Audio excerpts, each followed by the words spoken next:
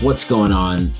Welcome back to Stacking Slabs. This is your hobby content alternative. I am your host, Brett McGrath. Excited to bring this conversation to you. I got my man, Chris Publius13. He does give a little origin story about that name on the show. Wanted to talk with him. I enjoy following him on Instagram, looking at his collecting and his nostalgia, but he always has a sound perspective on what's happening with the hobby from a market perspective, corporate business. And so I wanted to bring him on to share some of those thoughts. We were having a hell of a battle with Zoom. I don't know if it's my side or what, but we had to hop on back and forth a few times. So I'm going to hopefully try to edit this. The quality might be a little all over the place, but hopefully you'll tune in and check out this conversation. Really enjoyed this one. You can follow him on Instagram, Publius13. Let's kick into the conversation.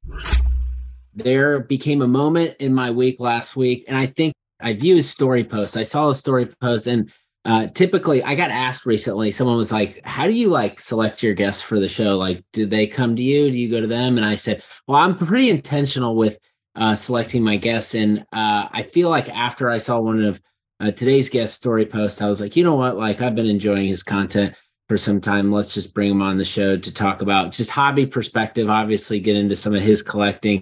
But I'm joined by Chris Publius13.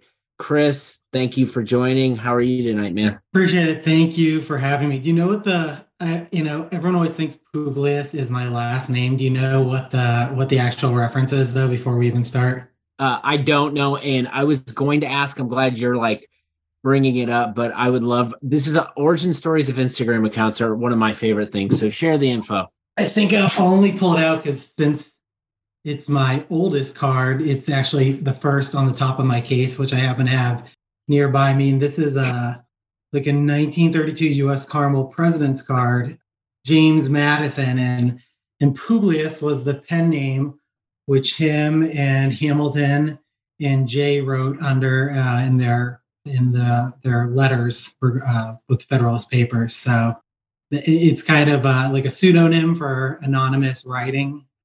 And so since my card collecting account was not going to be like my regular personal Instagram account, I said, oh, this seems I should have a pen name for my account here. And so it's I don't think a lot of people know that. Maybe I have this off base a little bit, but I haven't thought about this kind of thing in a while.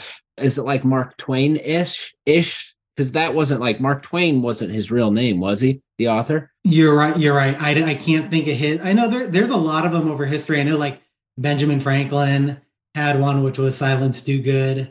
And that's how I believe he submitted his letters that he couldn't get published. But and actually, I believe the writers of the Anti-Federalist Papers were also anonymous writing. So I guess some things never change, right? Since so much of everything that goes on today on social media is also just anonymous. No doubt. And I feel like that sets the stage for maybe we're going to get into your collecting. We're going to talk about current state of the hobby and some of the affairs. But I feel like it might be good. There's this bit I hear it on, I think Chris from Crossover / Card Ladder talks about it, but it's you're either three things in the hobby, professionally. You're everything, there's the catch-all everything. Then there's dentists. There's a ton of dentists. And then the next bucket is a lawyer. There's tons of lawyers, tons of dentists, and then it's kind of everything else.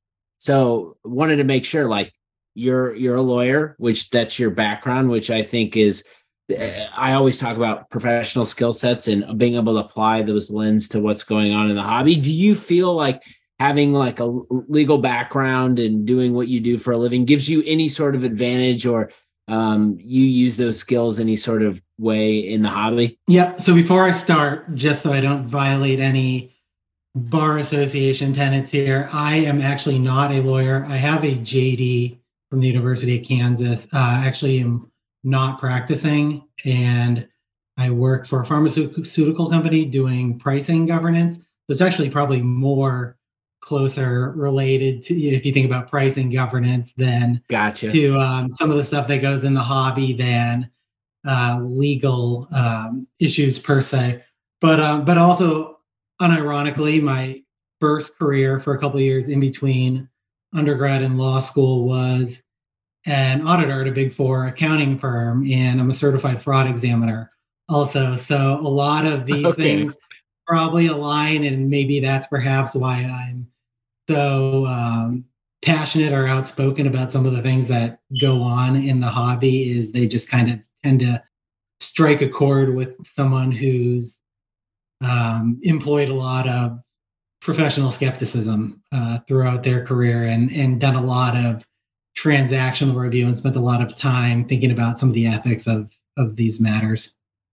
Man, it makes so much sense. And I love that. And I hear you say that, and it's like, so I do marketing for a living and I understand how digital marketing works.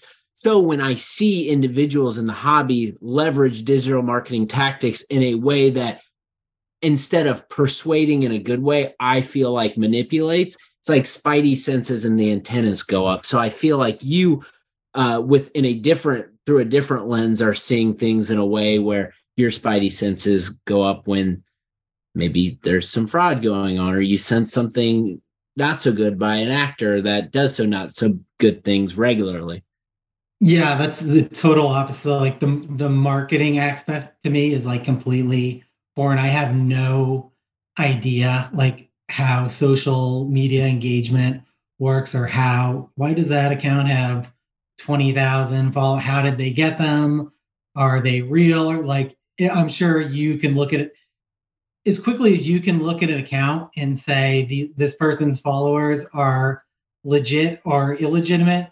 I can probably listen to somebody's uh, speak for 20 seconds, pronouncing themselves as a guru at sports card investing, and discertain that they have absolutely no idea what they're talking about, or closer to a charlatan than an expert investor. So it's probably quite similar in that aspect. Well, everybody listening, we're going to be getting into some of that. But before we do, this is a podcast mostly about collecting sports cards. So, Chris, like, looking at your page it's like a trip down memory lane a little bit with the players you collect, the types of cards you collect. I even like seen pictures on your Instagram account of like old like junk wax boxes that you collect. And we must be around the same age, because I see these boxes and I had like factory sets of some of these things. And so in the Fleer basketball, and it's like, man, I remember ripping like hundreds and hundreds of packs of that stuff. And I don't know what I was looking for at the time, but mostly just cool cards that I can put in my binder. So maybe like set the stage for anyone who doesn't know who you are or what you collect, to talk a little bit about what you're focused on. Yeah, so definitely a boomerang collector, like so many others, and I'd say my active hobby years as a child were probably 1990 to 1997. There's some evidence back in the old binder that maybe I ripped a few packs of 98 Topps basketball, but it definitely seems like there were when I was sorting them by year, it definitely seemed like 97, 98 was pretty much the end of the line. And I definitely wish that as a child I didn't spend so. I mean, I was buying, most of my collection probably came from just like piggybacking with my mother to CVS and like grabbing whatever packs of collector's choice they had up at the display. And now when I re-entered the hobby 25 years later, maybe I wish I had bought some more hobby product than had been a reckless retail ripper. But as you've mentioned from my IG, I'm clearly passionate about that because I continue to kind of make the same mistakes 25 years later. I definitely, I think a couple months ago I bought just like a stack of early Skybox basketball junk wax, and I remember Chrissy Buckets asking me, how much is the chase card in that worth? Because I was joking that I'd break it to him, and I said, I don't know, maybe like $4 raw, and he was like, okay, I'm out. But I still I love that stuff. I like I think my favorite year of cards is like from 91 to 93 probably. And I would imagine that the total value of those years of cards are nowhere, near the peak. But No, I came back into the hobby and I hadn't really thought about cards in like 20 some odd years and started slowly going through the binders and kind of looking at prices because I don't recall what it alerted me to it, but I understood that the hobby was having a comeback. And originally my intent was I was trying to figure out grading so I could kind of like max the value and submit them and get like it was originally started out with, wow, I'm gonna get rid of all this stuff and pocket like a few months living expenses. And I never in a million years thought that it would actually become a net expenditure and that I would, instead of end up selling off everything, kind of get reinvigorated by it and be purchasing more and more cards. But that's what ended up happening. I kind of, once I got my first submission back, I was like, oh, do I really want to sell these? These are kind of important to me. It's like, well, if I'm going to keep these, maybe I should pick up some of these other cards that I really like, but that I never really owned before. I'd say my first year was kind of spinning my wheels a little bit. Didn't like I just kind of buy cards I like without a lot of direction, and then eventually I was able to like set some goals, which is kind of where I'm at now. Some of the content I really like was like the P. Ryan collection does his 100 card case videos where he goes through them all and it kind of tells you why each card is in his case and what it represents. And that's kind of like a similar idea for the basis of uh, like the 100 card case I'm building. I also think the last collector's membership, they have this book, The Diamondbacks Collection by Tom Ellen Safala. And there's in the foreword, which is written by Joe Orlando, he says it's all about the list. And that like couldn't ring more true to me. I spend more time focusing today on that 100 card. I've probably killed a few trees, going through notepads, updating and modifying my 100, like my ideal 100 card case. And if I have this card in for Barry Bonds, then I need to take this other one out. But now Sportflix doesn't have a card. And like I spend an insane amount of time. It's really more about like curating the perfect like PC box to me than where I think a lot of other people that I'm friendly with in the hobby, they just like certain things and kind of like they see a nice card that's a great card and it's rare and they go buy it. And that's awesome, totally respectful of it. And I think that's like more of a collector, whereas like I'm more focused on like how my collection and the parts of it look holistically. And so that's why I say it's more similar to like curating, like if you can differentiate curating from collecting a little bit. And so that's really what I focus on right now. No, I love that. And maybe can you just like let us inside and like that box that you're building that you're spending so much time focusing on, like this week, like where are you at? Like what are you looking at? Like what are the moves that you're currently making? Like what is like weighing on your mind right now? Just to let us in on the inside of where you're at. Without sounding like a total psychopath, because like I would hate for someone to think about how many hours I've put into for 1997. Like I was still in the hobby in 1997, and Tim Duncan was a rookie that year, and so I remember his cards being pretty popular like on the tail end of my hobby journey. And so to me, like I watched Tim Duncan play a lot of basketball. He's not somebody I would call the DPC on, but I was like, I want a Tim Duncan rookie card in my case to represent that part of my hobby history. And the amount of time I have spent between is a Topps Chrome, is a 10 more appropriate, or is this like the spot where Bowman's best atomic refractor fits in, and just like going back and forth between like this would be the greatest place to kind of represent atomic refractors, which are an important basketball card, but also that I'm out on the Duncan Chrome, which I think is probably like a top 15 iconic basketball card, and just like going back and forth on like I've been thinking a lot about that this week because I only have a few cards. I'm at like 89 cards right now. Once I have 3 at PSA. It's like a handful of 90s cards, which I'm focused on right now.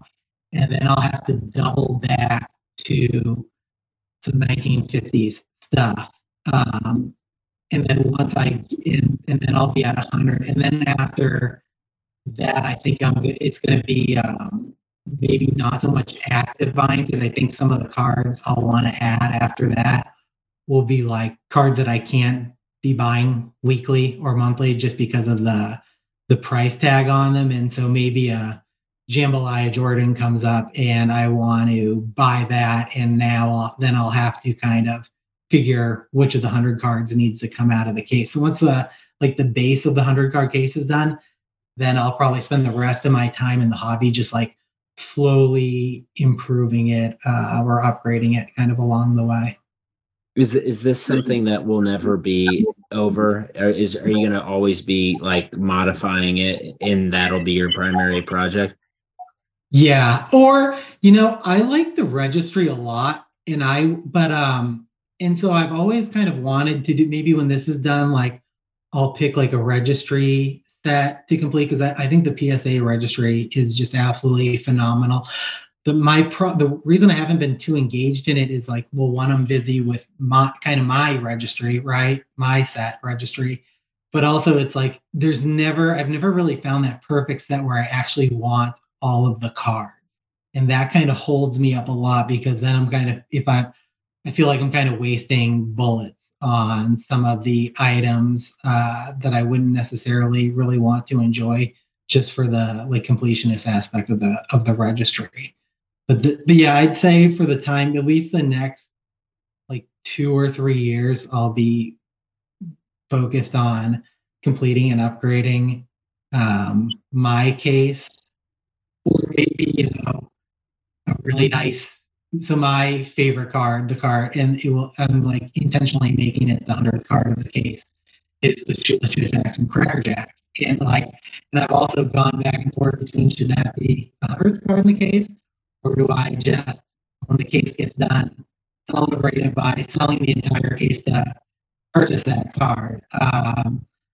Unanswerable questions at this point, but just really having a lot of fun with that. And really, like the basis for it is, when I go through it, like if you were to say a year in the hobby, so it's primarily 90s, it's probably more early 90s than some people would like if you just said 1993 to me, like it's just like the first 5 or 6 cards that, what do I think about when I think about 1993? I think about first year finest and first year refractors.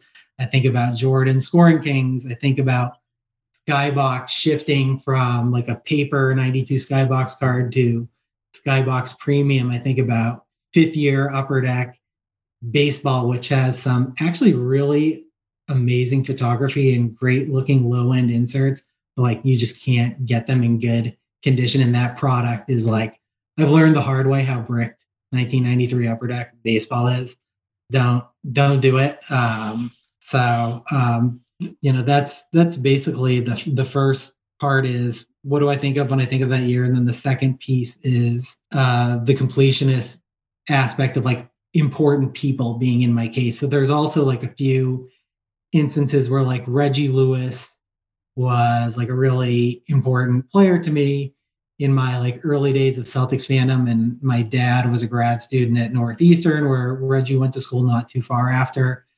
And so I remember having this like fascination with Reggie Lewis, and obviously it's emotional since he died young and was really coming into his he was a great player, a high level all-star, like a 26, 27.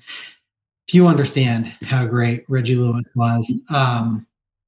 But like he doesn't have anything in the hobby that's particularly, like he doesn't have a card that I really like. And so like there's those nuances also. Like I could say the same for Havlicek or Pete Maravich, where I'm like, I need to put them in the case, but I don't have like the item doesn't fit perfectly. And I spend a lot of sleepless nights thinking about like, how is Reggie Lewis going to fit into this case? And that's kind of the psychotic part of it, I guess. It's interesting that you bring up Ray Lewis, or Reggie Lewis. I was just thinking about him the other day, and I was considering like the him and Drazen Petrovic both passed away. Like it was relative. I remember that being like very impactful for me as a kid, trying to process like the fact that these guys that we watch on TV play basketball all of a sudden are gone. But to me, like without like pulling up Wikipedia, I feel like their deaths happened within a year or so of each other. I think so, and I also think within a year of one of them, I'm not sure if you're familiar, like Hank Gathers was very close in time to that also. I'm not sure if he's like not as talked about, but he played at Loyola Marymount with Bo Kimball, who was an NBA draft pick. And there's a movie, that the Hank Gathers story. I actually watched it the other day for probably the first time in like 25 years. And yeah, he was the same thing. He collapsed on the court and passed away. I believe it might have even been like an early tournament game, or maybe it was a regular season game. I don't recall, but yeah, I didn't want to take us down a deep dark web, but it was something. Like I think about my childhood. I think about moments like that, and then obviously like just the nostalgia of collecting and how that impacts. And I feel like 90s collectors, I would associate you in that category. Whenever I see your page or see cards posted, I immediately get hit with a bunch of nostalgia and feels, and I feel like obviously that's the type of thing that drives your collecting and keeps you going. Definitely. So maybe we go back to just what we were talking about up front with your professional skills. I love your bio. By day, I draft contracts, and at night, I collect sports cards. We talked about a little bit about it, but maybe I'm curious, like if you like zooming into Chris, how you view the hobby and what you're seeing on a day-to-day basis, whether it's Twitter, Instagram. Can you maybe let us know, like, what is a scenario of something that might have gone on recently where it kind of got your antennas up just based on just what you do professionally and applying that skill set into how you look at the hobby? All right, that's a tough question to pick one specific instance. There's a lot of things. I wouldn't say there's ever like been any ongoings in the hobby or any like one thing in particular that I, would ever like make my hill to die on or thought that was, but like obviously anyone that's been in the hobby has probably seen the Evan Mathis video. It's probably like the most recent example, and then some of the related content that's been done around. It's like the first thing with that, I guess, is I've never been active on blowout forums like anyone else. I've read a lot of the contributions to that, and I have great respect for the people that do that work. Have I 100% audited and fact checked every accusation that's been made on there? No, but I think a reasonably prudent person can tell good, thorough research from someone whose viewpoint was the basis of someone's view was like watching an 8-second TikTok video and then claiming to be an expert on that subject matter. Like the thoughts seem well developed. I would be more likely or not to consider the content on that board to be legitimate and worth considering. So it seems like Evan Mathis is a person who's long been suspected of card trimming. There were a couple other people, like there was a thing with the Trey Lance cards, and an individual who was also previously named as a card trimmer and blowout. And every time there's work done on that forum, it seems to the first defense is that the folks doing this are toxic. They're just taking shots. There's no proof. They're just unhappy, grouchy individuals, and there's no basis for anything they're saying. Yet time and time again, there's been several instances now where the people they've named, there's been further developments that have made it all but certain that the people they accused were in fact trimming cards. It's almost as if blowout forums card accusation is like a leading indicator that the person will eventually get uh, uh, caught and formally charged in the hobby, I guess, as a trimmer. So given their track record, I tend to believe most, if not all, the accusations made there. One of the surprising things I'd say, or not so surprising, I guess, based on how you view the world, is the number of people who immediately defended it for either one, self-interested reasons. They're heavily invested in the hobby. And so any accusation is on its face a non-starter because that person has financial motive to protect the up and right movement and hobby at all costs. And then there's another large group of people who have defended this on the basis that there's nothing wrong with it. That's kind of a separate thing to me, and seems to, I almost want to say, like in 2023 is fraud in vogue. You have a generation of people who watch Wolf of Wall Street, and rather than come away from that movie saying, wow, Jordan Belfort is a scumbag and a fraud and should be in prison for the rest of his life, go, wow, that guy is great. He has like a strong following. People still do business with him. He has a strong following. He's influential, and people are still listening to him. And listen to. I won't get into like the whole Gary Vee thing, but like those types of Gary Vee, Grant Cardone, and Jordan Belfort, like it's an entire generation where those are like they're investing role models, not people like Warren Buffett or Charlie Munger, who I'd say ethics are less questionable, right? It's such an interesting topic because I feel like I don't know when this happened. It might have happened when I was in an era where like every weekend I was going out until 3 a.m. and then one day I just woke up and realized what was happening. But it just seemed like all of a sudden, and this was like maybe before I got back into cards, all of a sudden, like I started to notice the conversations online and the following that certain individuals had. And it didn't matter what that individual was talking about, positioning. They knew how to build an audience of people that no matter what they said or did, they would unapologetically be behind them. And this turns into the selling of products, books, packages, whatever, you name it. The laundry list goes on and on.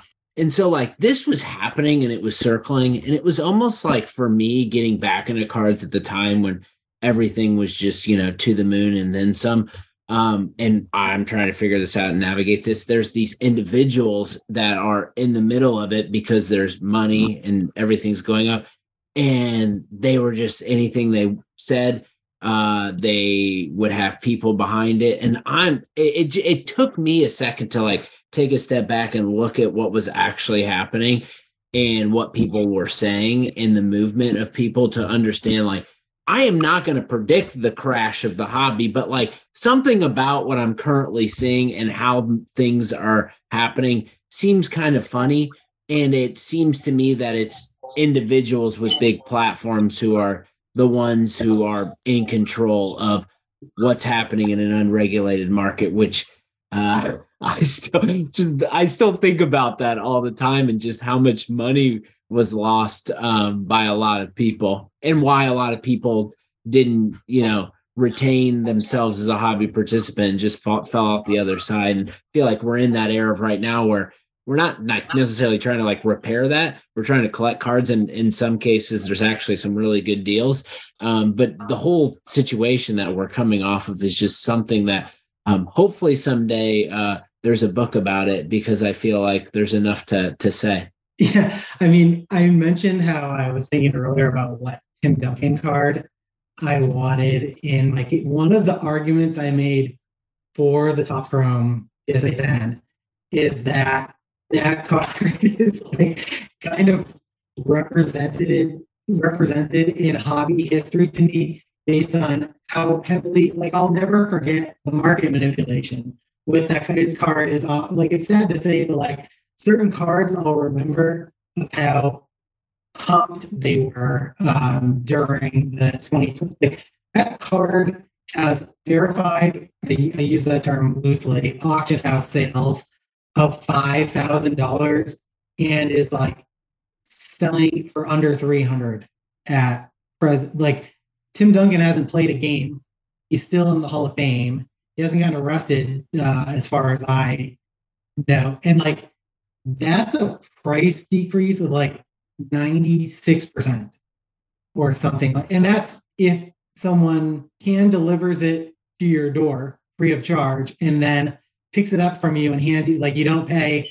No one had to ship it anywhere. There's no seller fees if you were to, I mean, if you start adding on some of the transactional costs, I'd imagine if you bought it then and sold it today, you're in excess of ROI negative 97 plus percent. But it was advertised as 5 championships, $5,000 seems too cheap to me. And so it's kind of it's amazing some of what happened and some of those prices in 2021. And I'm thankful that I only it didn't take me long to say, hold on a second here, let's take a step back and like look at what's really going on here and ultimately what's about to happen next. So I think one of the things that I've been looking at a lot recently is just the impact it's had on hobby businesses. It seemed like back when things were popping off and, KD refractors were selling for $100K because he was going to win a championship in Brooklyn. There's new hobby businesses popping up like left and right, trying to sell something and get into the market. But it seems like over the last few months, especially, you're hearing hobby entities closing up, setting up shop, liquidating assets. I don't know, like, is this an observation you're making? And then like, maybe how should we be seeing all of this through? Maybe like, how do you evaluate I'm assuming you're a PSA customer because you've talked about the registry, but how do you evaluate like the hobby businesses that you are going to associate yourself with and give your money to? Yeah, like both in and out of the hobby, I think about capital allocation as being super important all the time. And for the world economy, the country's economy, and also in a micro setting. And I say that to me, I think about that so often as a consumer, right? And who I give my money to, knowing that they're going to later be the allocator of that capital. This is why fraud is so bad, right? Because if I spend $1 billion over the course of my life at, Apple or Amazon, that money is going to go into R&D to like produce amazing future products and go back to shareholders of the company who probably have a lot of their retirement savings. Like, I'm more than happy to do business with the big companies that I've done business with throughout my, like, I've been a customer at McDonald's and Nike for over 30 years. And I love those companies. And I have absolutely no problem spending money there, or even at the local dry cleaners or the local doggy daycare. I'm happy. I don't like paying for those things just because it takes money out of my pocket. But I'm very happy with where the money goes to kind of support my local community, and I presume that money is used properly and in a manner I'd see fit in the future. Like in the hobby, it's really the total polar opposite, where I really desperately want to spend my money on the items, unlike my dry cleaning, unlike my vet bill, unlike my dog boarding bill. But I don't actually like, in most instances, where the money goes. And it actually prevents me from spending more money in the hobby because I usually have to think long and hard about, as much as I want this item and I'm okay paying this price, do I feel good about where I'm spending my money here? And Yeah, so we've seen a few of these. It looks like Collectible is kind of wrapping things up. Star Stock obviously would be another one. I think the model for Star Stock was actually like kind of good to be like it did kind I of hit agree. I totally on agree. some friction points. Like there's a difference here of why these companies failed. Collectible, there's little to no use case. You don't need to fractionalization is for like $1 trillion company that's too big for one person to be a liquid on and own on their own, not for a $3,000 baseball card that I can fit in my pocket. Like it doesn't make sense in the collectible space. So collectible itself is just like the use case was bad, doesn't really meet that. Is this solving an actual problem for me, which is like the first consideration. Start, and then the second is like competency, right? And like if there is good use for this, is the company competent either? And that could be, do they have the team to solve the problem? Or do you trust them? The trustworthiness being the other one. Can they be trusted to solve the problem? Like Star Stock to me, I think failed because you had some. I don't want to rip on the founders of the company, but I think they were just like had a great idea, but were young and maybe operationally inexperienced. I talked to a few of the people there several times, and actually they were really great customers. Like in the early days, I won't mention his name, but someone from the company like actually personally called me to talk about some of the issues that I was seeing and how they could fix them, but like they even simple things like an inventory, like their like inventory management seemed to kind of be like above their heads. And so to me, once I talked to them a few times about how they were managing inventory and their governance, I didn't feel comfortable having anything there and kind of like quickly got rid of everything and out of there. So that did stop certain content producers from relentlessly promoting the company and taking money to tell you to send your cards there. But that's what I saw.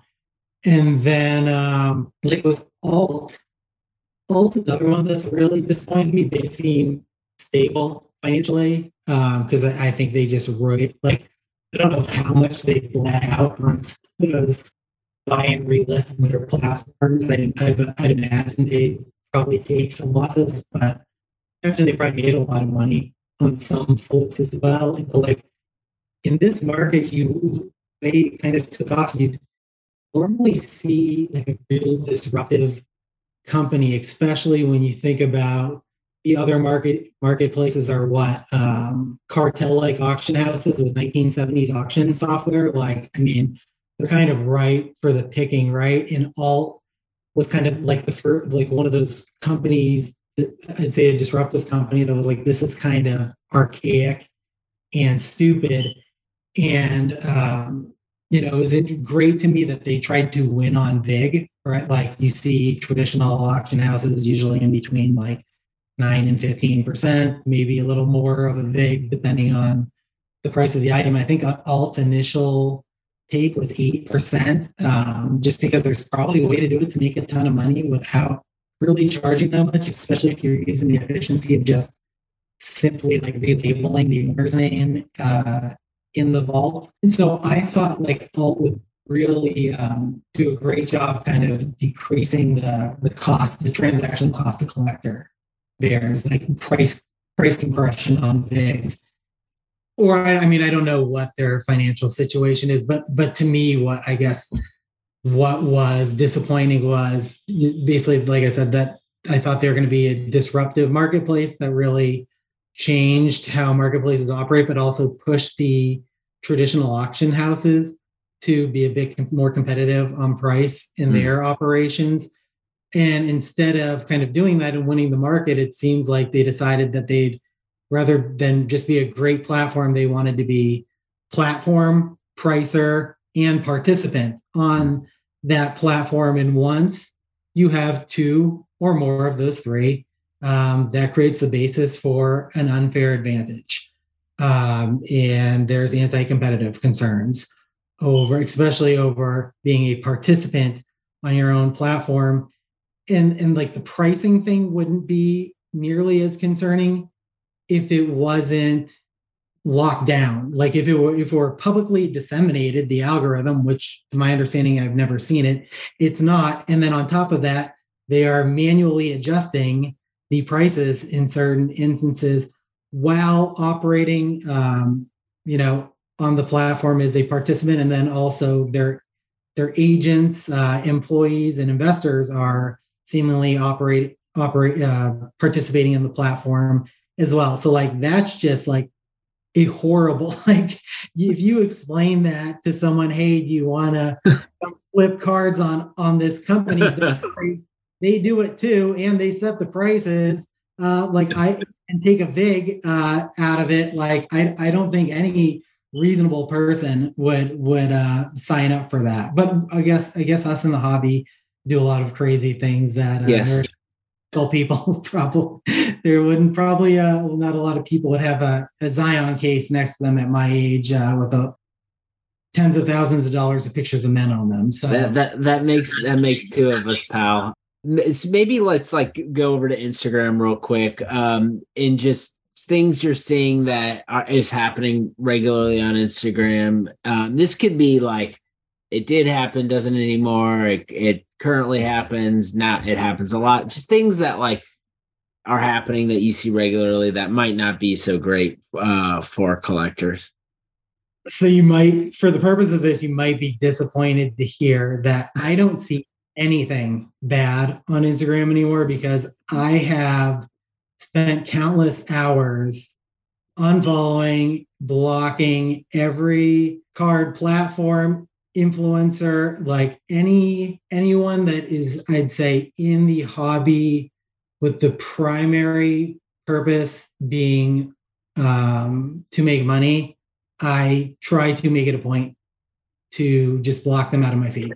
I don't judge them for it. It's their own prerogative. You see people make very good living flipping cards with a pretty low barrier to entry, and everyone's got to do what they've got to do. But like I just the last thing, like I really use cards like as a total fun hobby thing to do. I made the list also partially so that to avoid kind of the active buying and selling, because the last thing I want to do in my life is list a card on eBay and go to the post office 7 days later.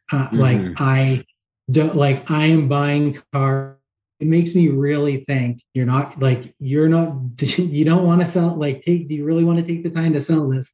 So make sure that you actually want it on the way in, because it's either going to sit in your collection or you're going to have to go through the trouble of selling. So no judgment, but like I'm just not particularly interested in it. So I've really tried to cleanse my feed, and it's already hard enough because like people that I'm friends with that or friendly with that I'd really love to see every card they post. Like I feel like I don't like even, instead I go on and, the first, I miss some card posts that I'd love to like on my card account and just end up seeing some other advertisement or content that's kind of being shoved down my throat that no matter how many times I tell Instagram I actually don't like this, they just try to tell me yes I do.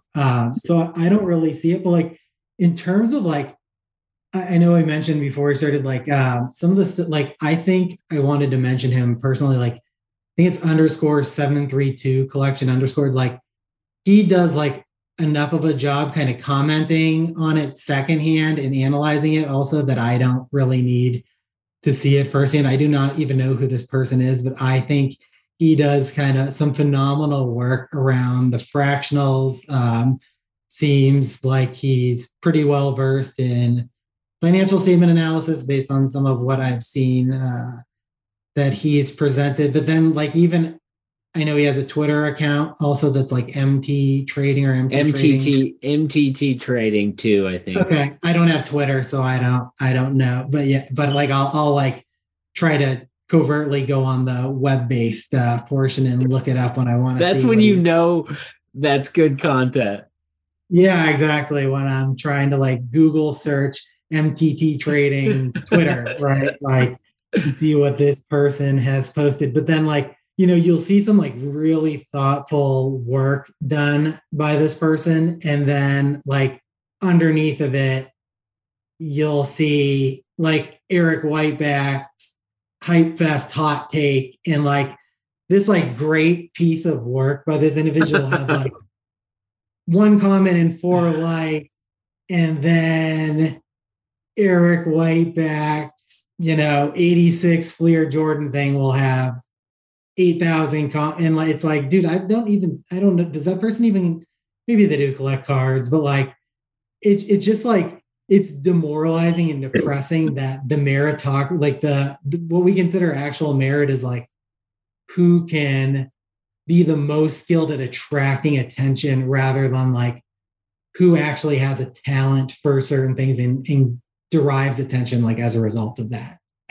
It's definitely a huge point of the hobby where the most people followed and therefore influential people in the hobby aren't the most sophisticated or talented, but like those people tend to be like very introverted and like not really wanting of that, like don't have the motive really to gain the followers and influence either, because they're just like in their own head trying to think up things and kind of enjoying it and aren't really like out to try to see how much money they can make, I guess. This is like, in listening to you talk about this is like, even though we've got like these mini computers in our pocket and access to like, communication, and we can literally get a hold of anyone at any time instantly, like we've got that going on, but it almost feels like operating, because I was going to ask you, it's like, well, if this shit's going on, like how the hell are we supposed to get our information, like get good information? And it's almost like going back to like a simpler time where it's just like these one-to-one conversations where you're learning from somebody else, and you're because you have done the hard work, and the hard work is like you built the relationship, you trust is earned, and you are just sharing like perspectives and what you're seeing one-to-one, and the more time I spend in the hobby, the more value I'm getting, and my knowledge is going up when I focus in on like those one-to-ones, as opposed to like just scrolling through the Instagram feed, just because usually like outside of seeing a couple cool cards, I feel like I don't even see cards anymore. It's just like reels of people saying shit that like doesn't even matter. Yeah definitely. Low barrier to entry, and we are all the media, I guess means means exactly that. J school not needed, right? So that I guess that's a downside, right, of social media and everyone getting to voice their opinion, is ultimately the masses might choose some sources of information that aren't the ones I personally like, and that I seem to objectively think like aren't the best for everyone as a whole. But I guess at the end of the day, like everyone's entitled to their opinion, and the market's going to be the market, and whether I like it or not. Do you think that we're in a better spot now, just like in the hobby, as opposed to like where we were maybe when prices were to the moon and during the era of just like the hobby boom, I guess, COVID boom? Yeah, I mean, I've noticed I've had less instances of shill bidding against me on cards recently. I've had less instances of non-paying for auction items. So like, I think it's more enjoyable now, just because like at least some of the fat has been trimmed. Fraud, one of the fraud triangle, you have motive, opportunity, rationalization.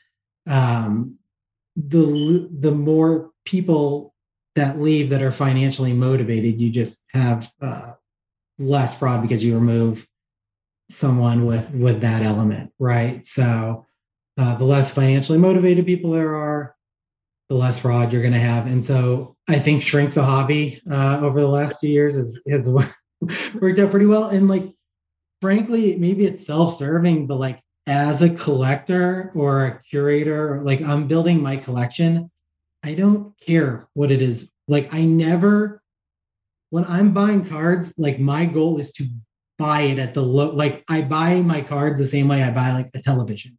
Like I figure out which one I want, and I figure out like how can I procure it at the lowest possible price, not what is the future. So like I'm always trying to just spend as less money as possible on my cards rather than like I pick the card I want. When's going to be the most opportune time to get this for the cheapest price, not what's it going to be worth in 5 years. So, I mean, downward price trajectory. The only regret I have is like maybe on one or two cards that I would have just waited a year and stretched my dollar a bit further. So yeah, selfishly, like I'm cool with prices going down. I hope they continue to go down. But I also think for something like cards, like they're only they're only really historically a great investment in periods of time when they're not considered investable. If that makes Oh, like I mean the highest number of people telling you that sports cards was a legitimate investable asset class was literally at the peak of the market. So like the more investable it appears and there's clamoring for, the less so is probably the case. And you see usually things that do the best long term, right, are things people just organically want without any concern of future value. And then through that, they end up appreciating because people just like actually want them. I love that. Maybe bringing it home. One of the things and themes I've picked up on from you is just you're very intentional with your cards and curating it to it being something that meets your needs from a lot of different levels. And you're also very intentional with curating your social media feed, making sure you're just seeing and following the people who are you're going to help enhance your hobby experience. So like curation is something I've definitely picked up in talking to you. But maybe like in closing, is there like a piece of feedback that you'd share with the listeners in terms of like, ways the hobby can think, something that you've learned to that has helped enhance your overall experience? Yeah. I don't know if I have a lot of tips, but one mistake that I have in both cards and investing, I think most bad decisions that I've made, I'd say, is even beginning to entertain that buying the dip is a good idea. 99% of the time, I've learned the hard way that you are almost certainly catching a knife.